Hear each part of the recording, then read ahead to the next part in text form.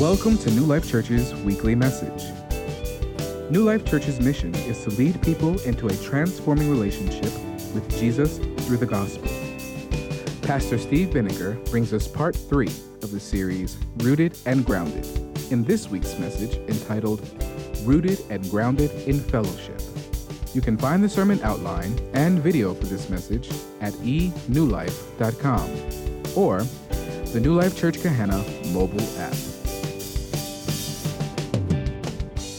So take the study guide, if you would, out of your worship folder so you can track with me this morning. And we've been talking in this series about going deeper with God, about being more deeply rooted and grounded with the Lord in our faith. And, it occurred to me that as we're having this conversation, you could get the idea that this is something that you do by yourself, on your own. You could start to think, well, yeah, I do want my life to have more stability and more fruitfulness, so I'll get alone with God, and I'll get alone with Him in His Word and in prayer, and I'll grow deeper and stronger that way. And those are good things to do. I do those things. I get alone with God in His Word and in prayer. But what we find when we read the New Testament is really this is seen as more of a collective effort, more of a group undertaking, not a solo venture. It's something we do together, something we help each other in, growing deeper. I'm just thinking about the passage that we began with, and I'll kind of skip through because I got to preach a shorter sermon, right? Ephesians 3, verse 17 talks about being rooted and grounded in love, that you may have strength to comprehend with all the saints the love of God. With all the saints. This is something we do together. We encourage each other in together. And so what I gather from my study of the New Testament, my reading is this: getting more grounded in God means getting more connected with God's people. Would you say that with me?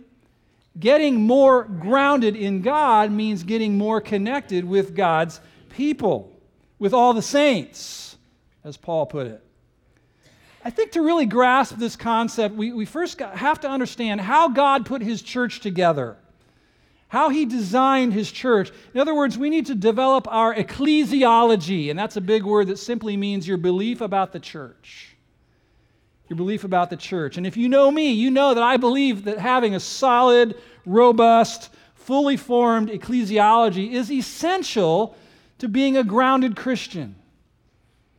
I contend that what you believe about church is going to affect a lot of things.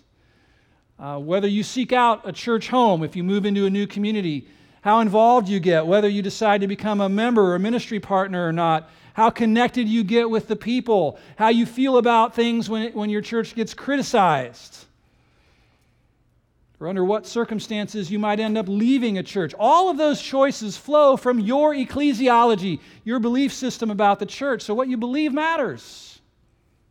It affects a lot of things. There are several analogies that are presented to us in the Bible that help us grasp God's design for His church, but none of them is more pronounced or prominent or significant than the analogy of the human body. And we're all familiar with human bodies, right? You have one. You brought it today. It's awesome. You brought your body with you. And we understand how bodies work, and our familiarity with bodies can help us deepen our understanding of the body of Christ, the church. Think about your body for a moment. If I said to you, what are you doing right now? What are you doing? You might be tempted to say nothing. I'm just sitting here. But the truth is, technically speaking, you're actually very active right now. You're working very hard. So turn to your neighbor and say, I'm actually working hard right now. Sweating maybe even. I mean, your heart is beating at 60 or 70 times a minute, pumping blood through 60,000 miles of blood vessels. On average, the human heart beats 93,000 times a day, 655,000 times a week. No wonder you feel tired. That's a lot of work. You're working hard right now. All of your limbs and organs are at work right now if you're healthy, hopefully. Your lungs are doing what lungs do. Your kidneys are filtering out impurities from your blood. You're being cleansed right now as you sit here. Isn't that awesome? Your brain is sending out millions of signals. Your eyes are taking in millions of signals. Your gallbladder, well, maybe not. Anybody else minus a gallbladder in here? So, anyway, you're working hard. Your body is amazing, and we should all marvel, I think, at God's brilliant work of engineering and craftsmanship in making these human bodies. But I'm not talking about biology today. I'm talking about the church as the body of Christ. That's the analogy that God chose. Romans 12:4, for as in one body we have many members, and the members do not all have the same function, so we, though many, are one body in Christ, and individually members one of another. So some people think about church in such a way that you could get the idea that the church is a building, like we're going to church, right? We use language that sometimes has that connotation. But the truth of the matter is that the church is actually a living organism. It's us. It's the people. That's the church. Any attempt to form a biblical ecclesiology has to take into account the teaching of Paul found in 1 Corinthians chapter 12. That's where we're going to be this morning. So if you have a Bible or a device with a Bible app, go to 1 Corinthians 12. I like to preach this message every several years because it's so easy to get hazy on this and to drift away from God's design. It's in 1 Corinthians 12 we find the most detailed explanation of the church as the body of Christ, and it presents some truths to us, some, we'll call them body life principles that God wants to shape our beliefs and our practice when it comes to the church. I think that understanding and embracing these principles is a first step for us to become more rooted and grounded in fellowship. And that's what we're talking about today. So I want to give you 6 of them. There's more, but for the sake of time. Number 1, unity. Unity. Though the church has many members, it was designed to function as one living organism. The principle is? The principle is? Unity. 1 Corinthians 12 and verse 12. For just as the body is one and has many members, and all the members of the body, though many, are one body, so it is with Christ. So you wouldn't walk up to someone after church today and say, hey, how's it going, you big bag of bones and muscles and organs and limbs wrapped in skin tissue? You wouldn't say that. You'd say, how's it going, Fred? We understand that Fred is composed. I'm sorry, Fred. We understand that Fred is composed of all those things, but we see each other as a unit, right? As one person, not just a collection of all the parts. And in God's mind, the church that He is creating is like that, one body consisting of many members. For us here at New Life, we have 851 individual ministry partners here. You ask me, what numbers do you pay attention to? That one, primarily. 851 members spread throughout 70 small groups at 4 celebrations at 2 campuses. But in God's design, we're one body. One body. And we're to think of ourselves that way, as a single unit, not just a bunch of individuals. And so here we attempt to reflect that by having one team of elders that oversees all the church, the whole church, all campuses. One elder team, one unified budget, one mission, one vision, one strategy that we're seeking to carry out, and one senior pastor, Jesus, the chief shepherd of the church, whom we all submit to. You see, unity in the church is a big deal to God. That's why sowing seeds of discord and disunity is such a grievous sin to Jesus. And it's subject to church discipline. Jesus died to make us one. So unity. Following on the heels of that is a second principle in this passage, and it's diversity. Might sound strange. Well, I thought you were just talking about unity. Now diversity. I'll explain. This principle plays out like this. The individual members of that one body do come from varied backgrounds and have different functions. Diversity. Verse 13. For in one Spirit, we were all baptized into one body. Jews or Greeks, slave or free, all were made to drink of one Spirit, for the body does not consist of one member, but of many. So in God's design, there is one body of Christ, but it's composed of many different members, and the members are not all the same. Aren't you glad? I mean, just look around. There's diversity. In that church that Paul was writing to in the city of Corinth in the first century, he refers to them consisting of both Jews and Greeks, slave and free. So those are the outer extremities of the social spectrum in that day. Those groups represented huge divides in that culture, but he says that they were brought together as one in Christ. Tells us that God's a master. He's a specialist at creating unity out of diversity. Sometimes I think about this church and I look around and I see all the different kinds of people that make up the body of believers here at New Life. And I marvel that there's any unity at all with all the differences. Think about it. Right here in this room today, we have different temperaments, different skill sets, different gift mixes, different callings, different passions. We're composed of people from 6 generations. From the baby born last week, we have some 90-year-olds in our church. Both genders, all kinds of skin colors, backgrounds, income levels, preferences. Some people prefer to eat at Brio, others of you like Waffle House. There are Trump fans in this congregation, and there are Hillary supporters in this congregation, and there are people like me who are still hoping someone else will jump in the race. I don't know if that's going to happen. I mean, when you think about it, it's amazing. There's even a shred of unity in this church, given all the differences. Only the Spirit of God, baptizing all of us into the body of Christ, could bring unity out of that kind of diversity. Despite all of our differences, the thing we most share in common is what? Jesus Christ.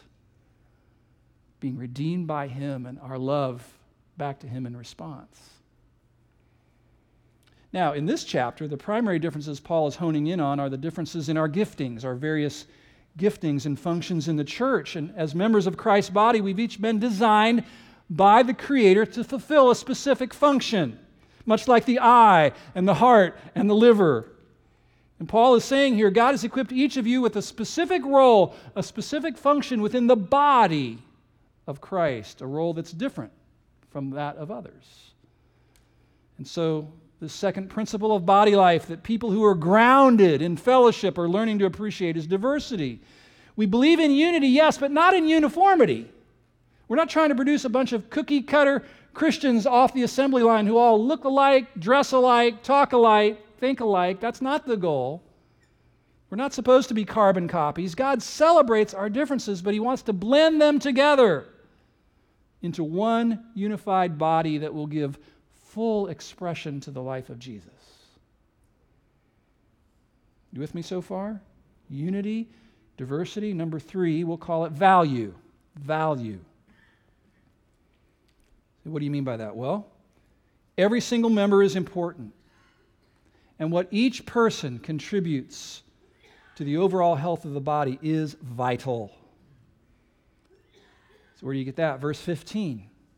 Reads like this. If the foot should say, now we have feet talking. I'm trying to think, how should I say this? How does a foot sound? I have no idea. Because I am not a hand, I do not belong to the body. That would not make it any less a part of the body. And if the ear should say, because I'm not an eye, I don't belong to the body, that would not make it any less a part of the body. Paul's using humor here to get a point across. If the whole body were an eye, where would the sense of hearing be? If the whole body were an ear, where would be the sense of smell? Verse 18. But as it is, God arranged the members in the body, each one of them as He chose. If all were a single member, where would the body be? As it is, there are many parts, yet one body. What's he saying? He's saying everybody's important. Every single one is important. Every member has something to offer that the body needs. There are no throwaway parts. There is no junk. You've heard it said, right? God doesn't make any junk. We each have value. Each of our functions is necessary for the body to be healthy. And so we have right here in our midst this morning some people who serve as the hands of the body. These are the doers, the worker bees, the folks who love to do the physical, hands-on work of ministry, setting things up, tearing things down, fixing things, building things, making meals. When I mentioned the Louisiana flood relief effort a few minutes ago, these are those of you who said, yeah, let me at it. That's what I do. I work with my hands to make things better. Others are more like the feet in the body. They're always on the go. They're fidgety. They're in settings like this, and they get a little restless. They're like, let's go do something. Why are we sitting here? Let's go. These are the people of action. They want to take us places and compel us to go. We have people who serve as the eyes of the body. They have vision. They see God more clearly. They look at people that the rest of us maybe look right past or don't even notice. They have eyes. They see. Some are the ears of the body. Love these folks. People who are especially tuned to the voice of God. They're able to drown out and shut out all the other noise and turn down the loudspeakers and hear the voice of the Good Shepherd speaking. The ears. And yes, there are some who serve as the kidneys of the body. Filter out the contaminants in our teaching and in our lifestyle so that we'll embrace a pure gospel and live holy lives unstained by the world. These folks are wonderful. They're kind of irritating sometimes, but they're wonderful, necessary for the sustained health of the body over the long haul. Listen, all those functions are vitally important for the healthy functioning of the body, all of them and more. You think about the heart and the lungs and the liver and the limbs. Some are more visible, some are less visible, but all are valuable. Sometimes in some churches, the people up here, the people who preach and teach, the people who sing and lead worship, sometimes in some churches, those people get more credit. It's kind of out of proportion to their actual value to the body because they're visible, they're up front. And sometimes other folks, sitting out there think, why can't I be like them? Why is everybody looking to them? Why didn't God give me those gifts? No one seems to notice what I do. I'm kind of behind the scenes. Maybe I'm not really needed here. And that is so not true. That is so not true. Everyone is needed. Listen, gift envy or gift inferiority, those are not healthy attitudes in the body of Christ. It'd be like your pancreas complaining that since no one sees what it's doing, it's just going to stop functioning and protest. Or like your big toe getting mad because it's not getting the daily attention that your face gets. Absurd, right? Everything's important. You need your big toe, you know that? Your equilibrium will be off if you don't have that. All of us need to understand and believe what verse 18 says. God arranged the members in the body, each one of them, as He chose. If all were a single member, where would the body be? I mean, if the body of Christ was just one big eye rolling around, that would just be weird. Yeah, I agree. I don't even want to think about that. Every individual member, every different function is important, right? You all have value in the body of Christ. Unity, diversity, value. Let's call this next one interdependence. Not independence, but interdependence. Say, what's that mean? Well, it means everybody needs everybody else. Each member needs all the others. Interdependence. Verse 21, the eye cannot say to the hand, I don't need you. Nor again the head to the feet, I have no need of you. I read one scientist who wrote this. Listen, very interesting. Each of our body systems are interconnected and dependent on each other. Our heart, which is part of our circulatory system, does not beat unless our brain, which is part of our nervous system, tells it to. Our skeletal system is dependent on our digestive system for increase in size and strength. Our muscular system needs our respiratory and circulatory systems to supply energy in the form of oxygen and nutrients. It takes all the systems for human growth and development. The body's trillions of parts all work together as a team. If you're healthy, that's what's happening. And so not only is each member necessary for the overall health of the body, but each member needs every other member. Interdependent. Like in the human body, when one organ or system or limb malfunctions or fails or shuts down, another seeks to step in and compensate. Do you see the analogy in the body of Christ? I was thinking about how we're praying and planning to open up our next campus, a third campus. And Jesus is the head of the church. He's going to make it known when that's supposed to happen. As I thought about that, one thing that's going to need to happen is that as some of you feel led to go, because maybe you live in Blacklick or Pataskala or Summit Station or Reynoldsburg, out in that area, as you feel led to go and engage in that congregation, what's going to happen? Some roles are going to be vacated here, and others of you will need to step up and offer yourself to serve in those roles if we're going to continue to be healthy here in Gehanna. Does that make sense? That's how a healthy body works. Our choices, maybe you haven't thought about it this way, our choices to connect or stay aloof, our choices to get in the game and serve or sit on the sidelines and just watch others, they matter. They not only impact the overall health of the body, but they affect other individual members. I'm telling you, my wife lets me know when 4 people call off for nursery service, it puts more on those who are there. Does that make sense? Does that need to compensate for the deficit? We impact each other in ways we may not have thought much about. Interdependence. All right, number 5, we'll call this one equal honor. Equal honor. Equal honor. No member is inferior or superior to any other member, regardless of their relative visibility, how up front they are. This is what Paul's trying to get across in verses 22 through 24. On the contrary, he wrote, the parts of the body that seem to be weaker are indispensable. And on those parts of the body that we think less honorable, we bestow the greater honor. And our unpresentable parts are treated with greater modesty, which our more presentable parts do not require. But God has so composed the body, giving greater honor to the part that lacked it.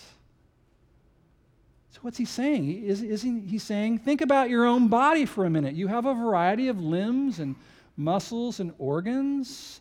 Some are visible to other people. Others are invisible and internal. Now think, do you regard your internal organs as less important than your visible features? I mean, would you say that your lungs are less important than your hair? Can't see your lungs. You can see your hair, what remains of it. I mean, isn't the truth actually that you can do without hair, but you can't do without your lungs? The invisible parts are at least as valuable, if not more so. And I think it's interesting that God designed our human bodies that way, in part to illustrate the folly of valuing the more visible members too highly. In a healthy body, equal honor is given to all members, whether they're up front on the platform or serving back in the nursery. People who teach or sing up front respect and care about those who are serving behind the scenes, and vice versa. It's mutual. We understand that we all have value. This is what Paul's describing. Verse 25, that there may be no division in the body, but that the members may have the same care for one another. If one member suffers, all suffer together. If one member is honored, all rejoice together. That sounds like a pastor's dream. What a beautiful picture of the body. Think about it.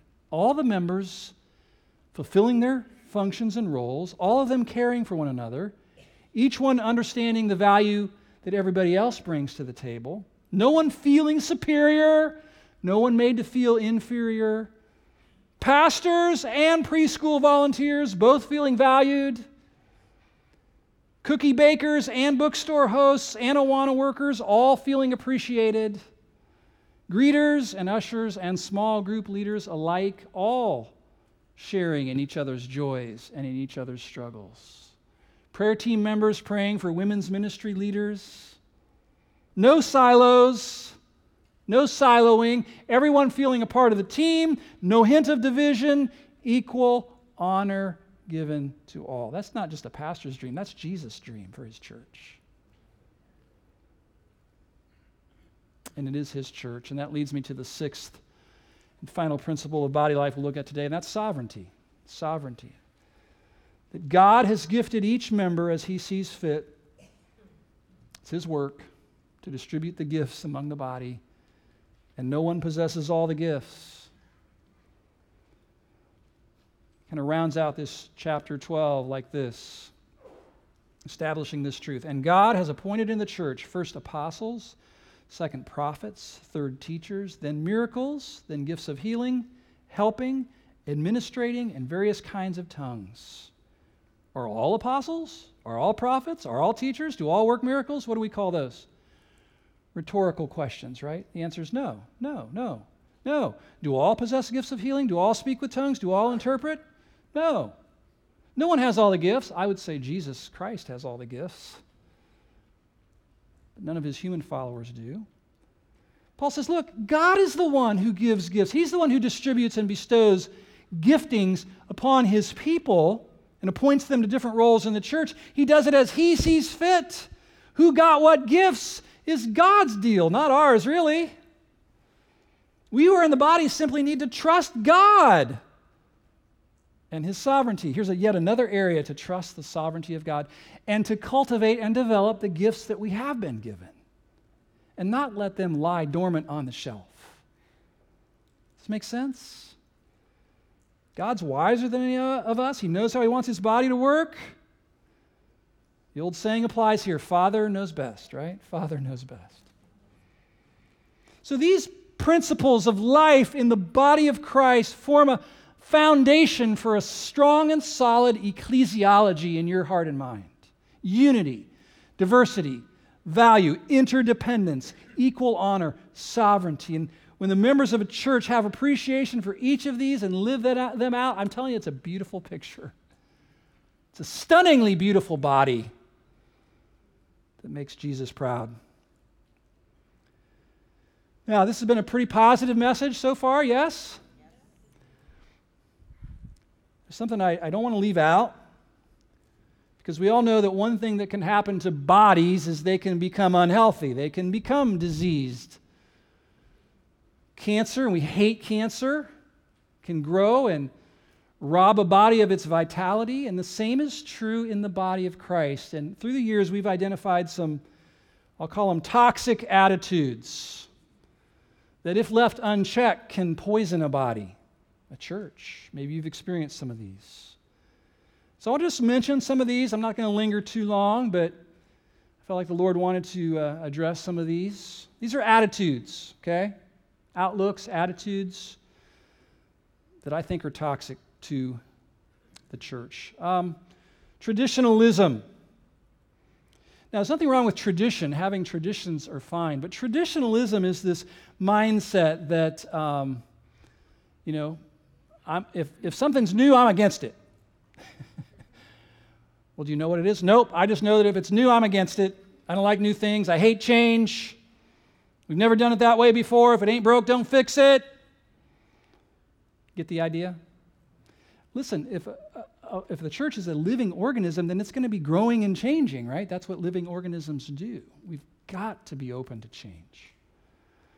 How about this one? Devil's advocate. Let me just play devil's advocate here. Whenever I hear that, I just think, really? Yeah, I'm siding with Lucifer on this one. Oh, that's a good idea. Devil's advocate. Let me tell you all the reasons why your idea is not going to work and why people aren't going to like it. Well, maybe we need to do some analysis, but do you really want to shoot it down right out of the chute? Shoot it right out of the chute? Anyway. How about spiritual superiority? I'm really the only one who's doing ministry right around here. Kind of stinks, doesn't it? Phariseeism, its cousin. You should be more like me. I'm really the standard for how things get done. If the world had more people like me, the world would be a better place. That's Phariseeism, and it reeks. Then there's the crusader, who has their pet ministry or mission that they're very passionate about. There's nothing wrong with that. I hope you are passionate about something in the kingdom of God, but crusaders take it to an unhealthy, they're like, if you're not as passionate as I am about my cause, you stink. You're not right with God. Something's wrong with you. That's not healthy, is it? Just this analogy of the body, with everybody having their own function and their own calling and passion, would mitigate against the crusader attitude. Playing favorites is another one that's toxic to a body. Oh, I only like it when so-and-so preaches. I only like it when so-and-so sings or leads worship. Just so you know, I hate this with a passion. I've seen it tear churches apart, people lining up behind their favorite celebrity leader. It's just wicked. It's from Satan. And I hope it never finds a place here at New Life.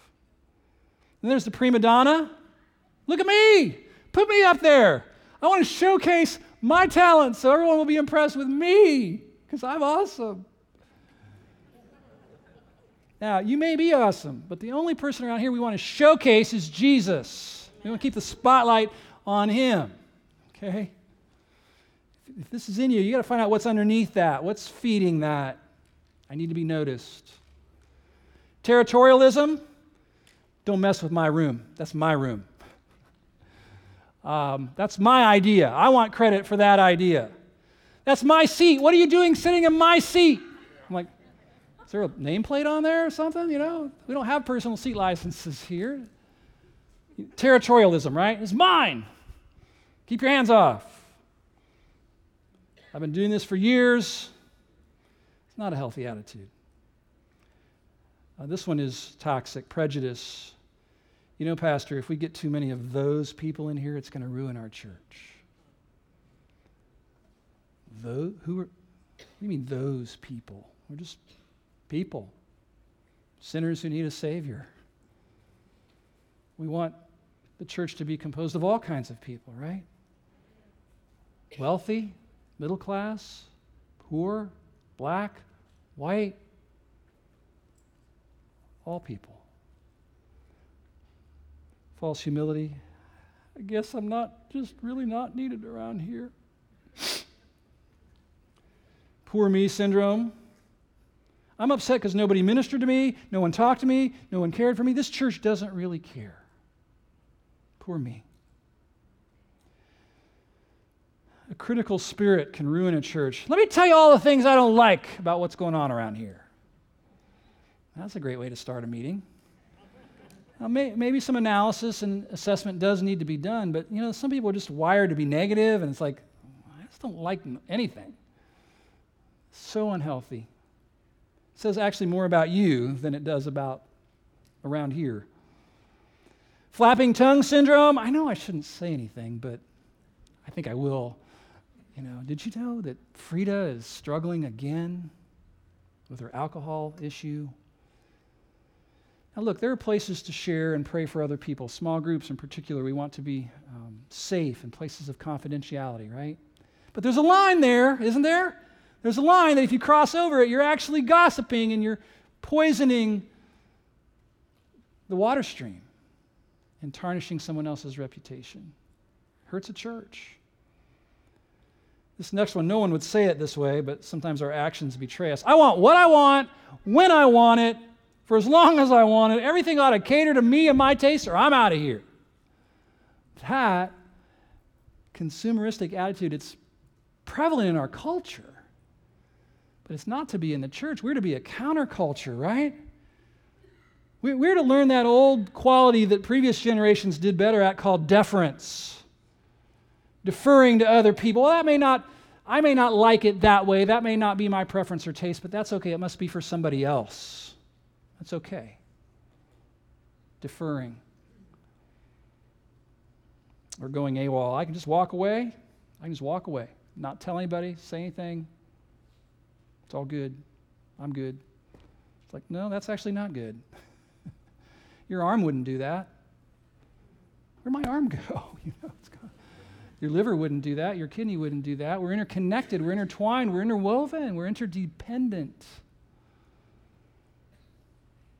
Listen, these attitudes are poison. They're inspired by Satan, and in other churches, I've seen them do massive damage.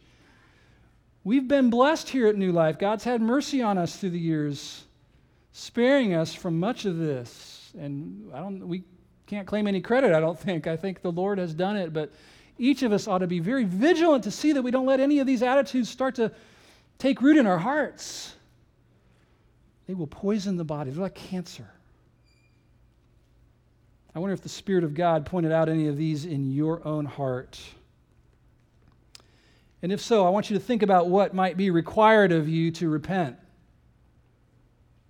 and to undo any damage that's been done and stop the infection from spreading. What might God call you to do or say? Listen, Jesus Christ bled and died on an old rugged cross to undercut each of these toxic tendencies that we have in the flesh. In fact, He died to dissolve the reason for even having them. Like the thing underneath it that causes us to want to have these attitudes. He did away with it through His death and burial and resurrection on the cross. I don't have to have a playing favorites attitude or a Pharisaical attitude or a consumeristic attitude. Christ has dissolved the need for that. Salvation is better than you thought. Jesus wants to preserve for Himself a healthy and thriving body through which to express Himself in this world. And we're it. We're part of the body of Christ. When I think about the potential for gospel impact in our city, if every one of us who names the name of Jesus and calls New Life your church home, if every ministry partner at both campuses was rooted and grounded in fellowship like I've been talking about today, striving hard for unity in Christ, serving His body with joy, it staggers my mind. Don't you think thousands of people might be impacted, maybe tens of thousands of people in our city, getting a taste of kingdom life through the church of Christ? I think when eternity reveals the full measure of gospel influence that God had through us, we will be stunned and Jesus will be glorified, and that's what so many of us want, for Him to be seen as awesome by more and more and more people. Amen? Is that what you want? That's what I want. So let's do this. A couple of quick, very practical applications here, if I may. First step. It's okay, honey.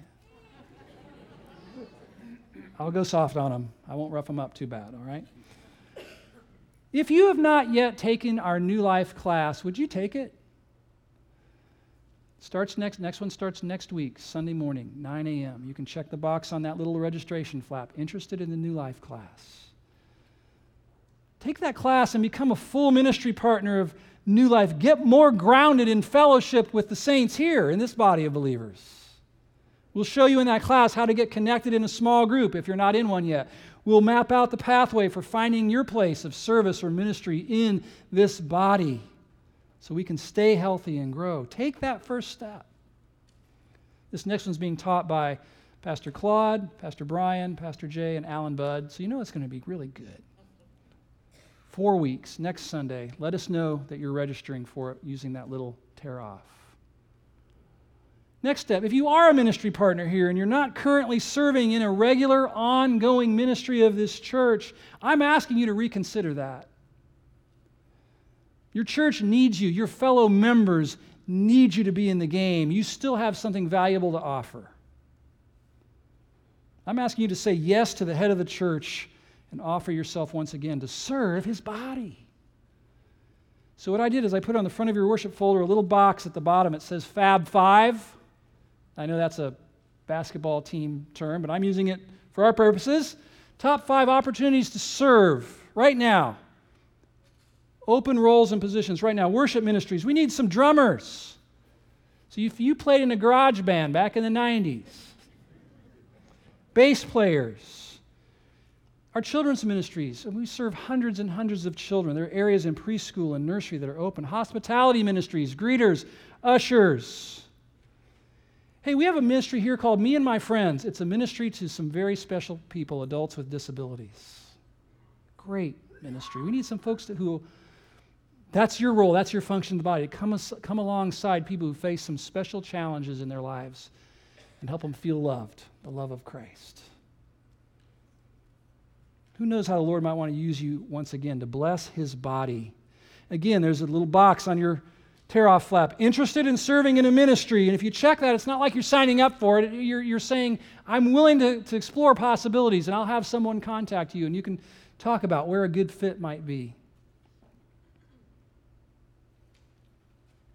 I'll finish with this. Church, each and every one of us shares in the responsibility for the health of this body of believers. It's a high calling. I pray that every single ministry partner of New Life Church will take it seriously, and as we do, Jesus Christ, our Lord, will be honored, and the world will be blessed. And to that I say amen. Father, thank you. Thank you for composing your body of many different people with different passions and gifts and callings. Thank you for the picture that you give us in your word of the church as a body, interconnected, interwoven, interdependent, equal value. Thank you that every person sitting in a chair in this room right now has been gifted by you if they know Christ. Lord, may this church become everything you ever hoped it would be, everything you ever dreamed of. And Lord, may your worldwide church, the worldwide body of Christ, grow ever more pleasing to you, because we take this seriously that we have looked at today. I offer this in Jesus' name. Visit us each week as we continue to journey through God's Word and seek to know Him better through the gospel. Our prayer is that the gospel has taken a deeper hold of you as we have studied the Word together at New Life Church, where Jesus is front and center all the time.